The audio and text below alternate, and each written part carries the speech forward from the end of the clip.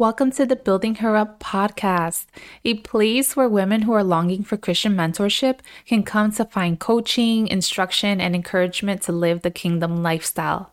I am your host, Jasmine Ruiz, and today we're discussing the importance of friendships, so stick around.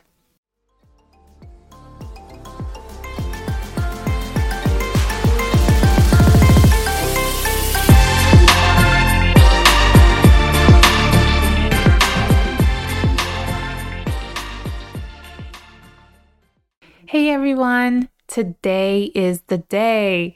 It is the launch of the Building Her Up podcast. I'm so excited to finally share this with the world. It's a calling that has come from a desire I've had for a long time to have godly mentors. I know so many people have great men and women in their lives that have helped them to walk obediently after Jesus in this counterculture world, but I know not everyone has that. I didn't have that for a long time, and so I wanted to fill the gap and come alongside a few ladies that have been walking this narrow path alone. I just want to encourage you. You are not alone in this walk. I'm right here with you, and I want to share all that God has taught me throughout the years and also impart wisdom to build you up. So with that being said, today we will be talking about the importance of friendships. I will be sharing with you 3 tips on picking out the right friends that you need in your life. Raise your hand if you can relate to being an introvert. I'm a total introvert. That means I can be alone most days and be perfectly fine. Do I have my moments where I need to be around other people? Yeah, of course. And in those moments, I call a friend, I plan a girls' night.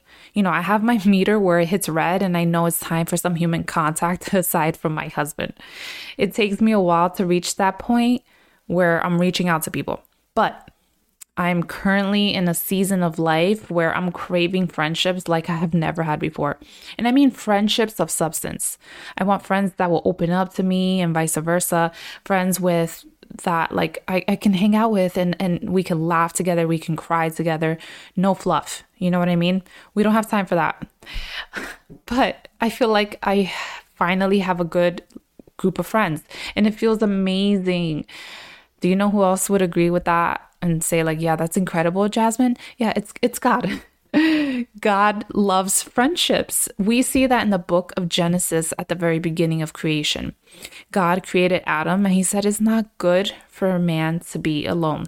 So let me make him a helper. So we see that before the fall, which means in a perfect world, God saw one flaw. And the flaw was man's solitude. Understanding God's creation and his intention has always been for human connections, family, friendships, and community. This concept seems so basic, but there is a need for this topic to be highlighted because there are studies that say that as a society, we're in a loneliness epidemic. These same studies show that social connections have a profound influence on risk for mortality and are associated with a 30% increased risk of early death. Now, this part is wild. It also says that loneliness is as lethal as smoking 15 cigarettes a day. Now, knowing that information makes it so clear that friendships are a necessity, not a suggestion. Are you saying, okay, great. Thanks for sharing that, but I have been trying to make friends and I haven't been successful? If you are, I just want to say, I hear you. I've been there before. But what I hope you see is that because friendships are so vital to our health, that means that there will be a great attack against it. So if we look back at Genesis again, what happened after God made Adam a partner? After the fall, they blamed each other and pretty much wished they would have stayed alone. That was just one tactic of many by the enemy who wishes to keep us alone and isolated. No matter what happens, no matter if that voice inside of you is saying it's safer for you to be alone, listen to me, hear me out. Do not give in to that voice. Remember the voice of the Lord, and he said, it is not good for man to be alone. A big lesson that we learn within the context of friendships is dependency. My point of view is that it is hard to depend on God when I don't trust or depend on anyone else in my life. Our relationships here on earth should mirror the one we have with Jesus. So in John 15:15, Jesus calls us his friends. He says we're no longer slaves, but his friends. And because of that, whatever he hears from the Father, he shares with us. And there's this beautiful relationship between Jesus and the Father, Jesus and us, and it should be us and others. All that we're receiving from revelations to his love, his word, all of the above, we should be pouring it out to those around us. And that's the kind of friend that we should strive to be, but that's also the type of friend that we should be searching for. One that shares their relationship with Jesus with us. Now that we understand God's heart for connections, let's talk about the qualities we would want to search for in a friend. Tip number 1 for finding a great friendship is finding one where the other person has a relationship with the Lord. So Proverbs 27:17 in the Amplified Version states, as iron sharpens iron, so one man sharpens and influences another through discussion. The word I want to highlight in that verse is influence. The people we choose to surround ourselves with will persuade our character and our behaviors. I've heard this message before, but within a negative context. But how powerful would it be to have friends in our lives that persuade us to seek Jesus? When I think about the development of my faith, my mind instantly goes to one specific friend. Jesus began to stir my heart when I was around 18 years old. When I went to school, this was right after high school, so I had just entered trade school. I had met a girl there who was so in love with Jesus. Like, she would talk to me all the time about him. She was probably, I think she's like 3 or 4 years older than me. So she was probably like around 22, 23 at that time. And seeing her faith and hearing what her life was like, I said to myself, I want that. I saw this light in her that I had never seen before, especially around people my age. So I saw this light in her and I'm like, okay, I want that. She has clearly influenced me to follow after Jesus, and her relationship with the Lord sharpened my relationship with him. It is so necessary to have friends like this because any other friend will make us doubt what God has said and will entice us to sin. It's so hard to say no and choose not to sin when we're new or considered to be babies in our faith. You know, babies are gullible. They have no self-control. They really don't know the difference between right and wrong. And that's kind of how we are when we're just starting to live a life for Christ. And to prevent ourselves from falling astray, we need friends to teach us how to live by their words and their actions. Tip number 2 is to find friends who speak life. The words our friends say to themselves and others are vital because the Bible tells us in Proverbs 18:21 that the tongue has the power of life and death. We continue to see the expansion of this message in Proverbs 16:24, where it says, pleasant words are like a honeycomb, sweet and delightful to the soul and healing to the body. Have you ever had people in your life that are constantly gossiping to you? Did you see so-and-so? Did you hear about what so-and-so did? Can you believe what so-and-so said? I've had friends who would trash talk other people to me. And by the time I left them, I would feel so depleted. They literally sucked the life out of me. I eventually separated myself from them because it was so exhausting.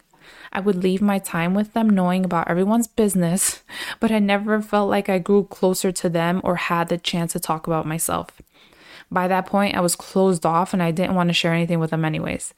I said to myself, if this is what they are saying to me, I could imagine what they are saying about me to others. Trust for me is everything, and I wanted to be surrounded by trustworthy people that elevate me with their words.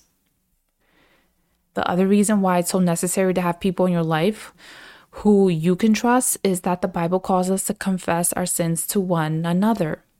So many of us are struggling with sin because we don't have anyone to to turn to in our lives that we can confide in. We need people with whom we can share our deepest, darkest secrets.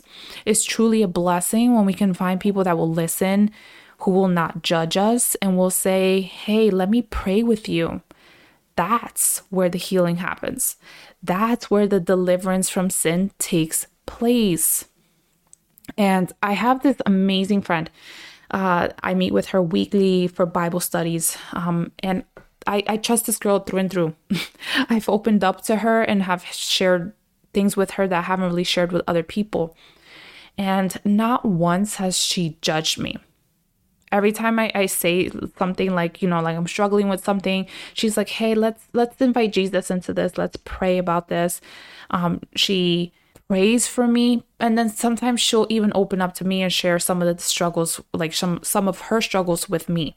And that just allows me to just know that I can trust her, because not only it's not a one-sided situation here.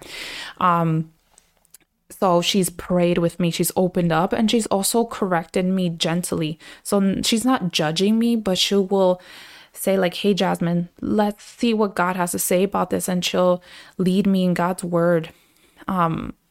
It's beautiful. Like, she's never condemned me or has never made me feel guilty. I feel safe with her. And that's exactly what godly friendships should look like.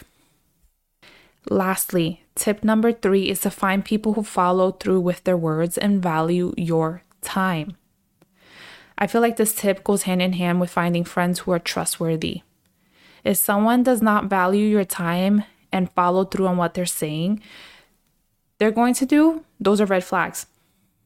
Those qualities show me if I could trust someone or not. And one of my biggest pet peeves is when someone tells me they're going to do something and they don't follow through. There's this one particular friend I had back in the day who would say, I'm going to do this for you. I will call you. And she never would. I would make the effort in the relationship and always felt one-sided. I eventually got tired of trying.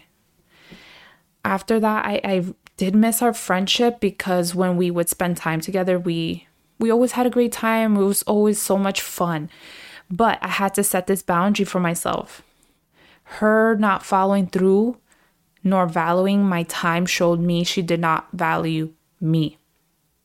It took me a while, but I finally said to myself that I'm not going to allow someone to treat me that way. It made me feel as if I'm not important.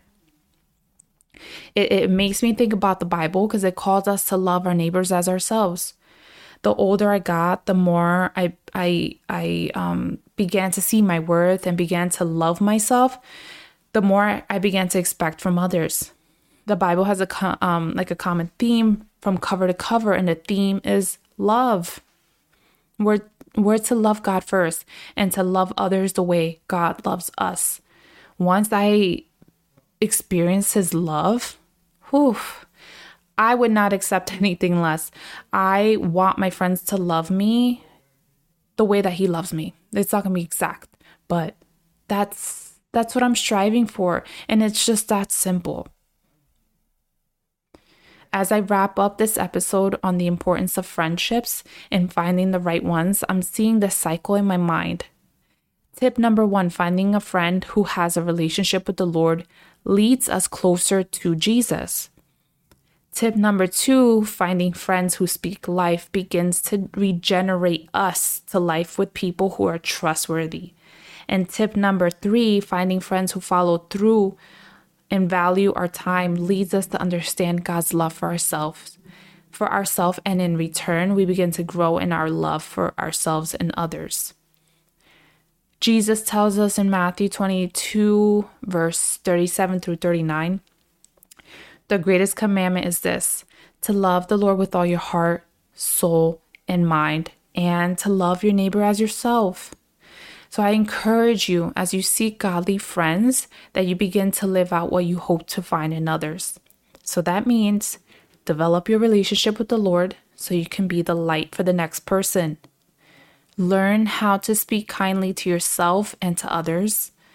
And I'm hoping that the Lord's love will allow you to make wise choices as to who you will allow into your life. That's it for today. Thank you so much for listening and take care.